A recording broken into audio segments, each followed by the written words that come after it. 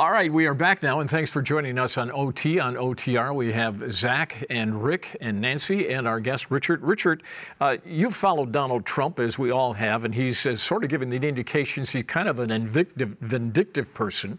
So given the acrimony between he and this governor in the state of Michigan, one, do you expect him to come into Michigan to campaign against her? And two, if he does, will it work? I would fully expect him to be engaged in the Michigan governor's race. The question of will it work? I think, one of the things we've already seen is that... Wait a minute. What was that about?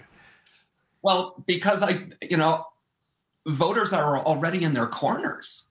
The Democrats and the Republicans are in their corners. I don't think Donald Trump is going to help or hurt the effort at this stage simply because Republicans are motivated, Democrats are motivated. And if this becomes just another rehash of the 2020 race, Whitmer will win. We've seen that now. We've seen it in 18 and 20. If Democrats are motivated to vote, they're going to win. The question for Republicans, and it's whoever the Republican nominee is going to be, they face the same challenge Bill Schuette faced.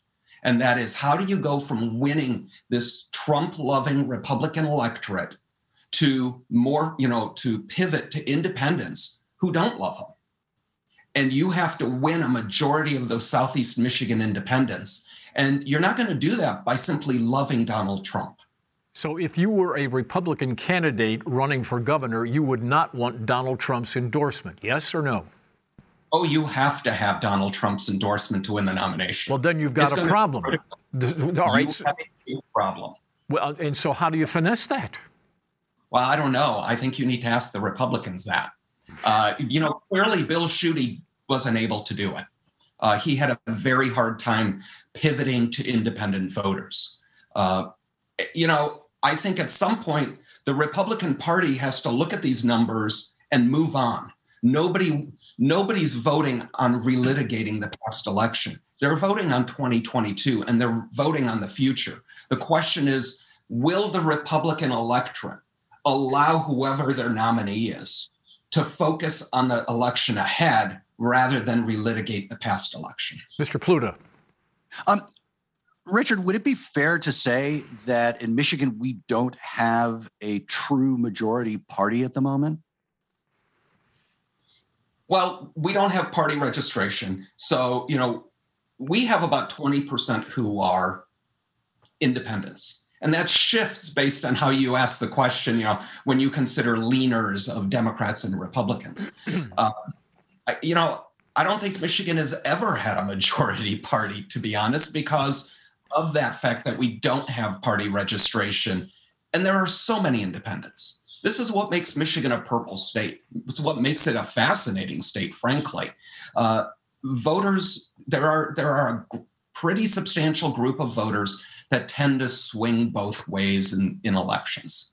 And you can't count on them being one way or the other. And they, frankly, history shows they tend to like incumbents. And I think one of the things we miss when we talk about incumbents running for re-election in Michigan is it's very hard to switch somebody's vote once they've already cast a ballot for them. They've invested in that person. You mean in future elections? In future elections, yeah. Nobody wants to be told they made a bad decision or they made a bad investment in a candidate. So, for example, Donald Trump, there was so much talk about how many Republicans were going to abandon Donald Trump. Well, very few did, because those who had invested their vote in him didn't want to feel like they were wrong. Nancy? We were talking earlier about how to win, Democrats need Southeast Michigan and how Kent County and Oakland County were hugely decisive in the last election. And it was women in those places, right? And have we seen any evidence whatsoever that Donald Trump appeals to suburban women who may be on the fence, who may have sat an election out? That doesn't seem like, he seems like a strong negative if you're trying to get suburban women. Well, let's look at Oakland County as an example, which was once rock rib Republican, the breadbasket of the Republican Party vote. And, going into that last election, I remember having a conversation with Kathy Gray saying that Oakland County is going to be a bloodbath for the Republican Party. And it's not just women. Republicans have to focus on college-educated men, too. In this political realignment that's taking place nationally and here in Michigan, college-educated voters are shifting to the Democratic Party, and those without a college education are shifting to the Republican Party. And one question I have going into the next election is, have Republicans inherited the Democrats' off-year election problem where those voters are less engaged in off-year elections and they have to work harder at turnout? Zachary? Well, that kind of nicely segues to the question I was going to ask, which is, it seems to me the really big question going into 2022 is, what does the electorate look like? If you start at like 2016, Republicans seem to have this, at least it's shown up in 3 election cycles now, where Trump is on the ballot, their people are coming out to vote in very, very large numbers, and are able to keep, a statewide race pretty close. But if he's not on the ballot, much as when Barack Obama wasn't on the ballot, his popularity didn't transfer to other Democrats. It seems like Donald Trump's support so far, we haven't seen any sign that he can transfer it when he's not on the ballot. How big a problem do you think that is for the Republicans? And then what about, it used to be for forever, the Democratic midterm jinx, where if the presidential race wasn't on the ballot, their voters just simply didn't show up, and they were getting blitzed in the midterm. And now you've got a Democratic president in the White House. That's typically the party out of power has the motivation to show up. So you've got all these cross currents. And then you just mentioned, we haven't had a governor lose an attempt at a second 4-year term ever since we went to the 4-year term. Again, lots of cross currents. What are you seeing there? Well, I completely agree with you. There are a million different cross currents that we necessarily haven't had in a governor's race here taking place in 2022. This is like any election. This one's going to come down to who actually votes. Democrats have notoriously had problems in off-year elections, but they also relied on non-college educated workers in those elections. And now they're relying more heavily on college educated workers. I go back to the key number that I always look at, which is that motivation to vote number on a 1 to 10 scale. And we are right now sitting at a motivation to vote of 9.2 out of 10. That is actually higher than January of 2018, where we saw really strong turnout in the governor's race. Not quite the levels we were seeing in the 2020 election, but it says there's a lot of people who are going to vote. And, we talked about Donald Trump earlier. If this election continues to be about Donald Trump, both sides are going to vote heavily. He has a remarkable ability to motivate voters to vote. And I think that's something we need to remember here. If Donald Trump becomes a central issue, both sides are going to vote heavily. Finally, Richard, does the governor have a voting problem with male voters? I was looking at your crosstabs last night, and people that were somewhat disapproving or strongly disapproving, males was about 60%. That's a huge number. I wouldn't say it's just the governor. I would say it's the Democratic Party.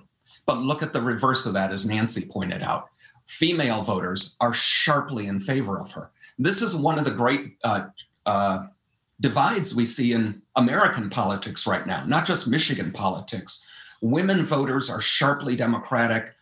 Male voters are moving sharply Republican. It's that kind of cross current we're dealing with. And it really, I cannot underestimate enough just how sharply that cross current plays across educational lines. And so the popular wisdom is more women than men vote. Therefore, some Republicans might be in trouble. Well, that's why I think Democrats have done well in Michigan in 2018 and 2020. And now we have the prospect of the Wild West redistricting coming up. And we don't know what these lines are going to look like. And I don't think anybody at this stage can predict what the legislature is going to look like. You wouldn't want to do that because, go ahead, Nancy. I think it's absolutely, we have to mention that we're talking about gender-based approval or disapproval of the governor. I think we have to, acknowledge that she's a woman and that there's still a pretty strong undercurrent of misogyny that runs through our politics. And if we're going to talk about a sharp difference in approval from female and male voters, this is not all about policy. There are still people who are, we saw this last year in some of the objections to her pandemic provisions. We saw this in the language of the people who are plotting against her. There are still people who resist women as executives. There's a professor at U of M whose name escapes me, who has done some fascinating work where he shows people pictures of candidates and then has software that slowly morphs the candidate's face into their own face, and people's approval of the candidate increases the more the candidate looks like them. So when we say we're looking for ourselves in candidates, it's not that we're looking for someone who sort of agrees with us. We're literally looking for ourselves. And we've had women, people of color, LGBT people. We've had years, decades, centuries of being represented by people who don't look like us. Men, no offense, guys, haven't had the same experience. Yeah, leaders have looked like you, and you're not necessarily used to seeing and identifying with people who aren't like you. And not you guys. You guys, I'm sure, are all very open to all of this, but it still continues to be a substantial penalty for women. Richard, we'll give you the last word. Well, I would argue that misogyny is a problem on both sides of the aisle. I mean, if you remember when Governor Whitmer was running, there were a lot of Democratic men who were arguing we need a man at the top of the ticket. A lot of people arguing we don't need a full female ticket, which proved to be dead wrong, by the way. I think misogyny is a problem that works across the aisle, and it's real. And I think we see it in the numbers, and we certainly see it in talking in focus groups. Richard, thank you. It's always great to work with you. Have fun. Keep us in the loop on all your numbers, okay? Also, our thanks to Zach and Nancy and Rick. See you right here next week for more Off the Record.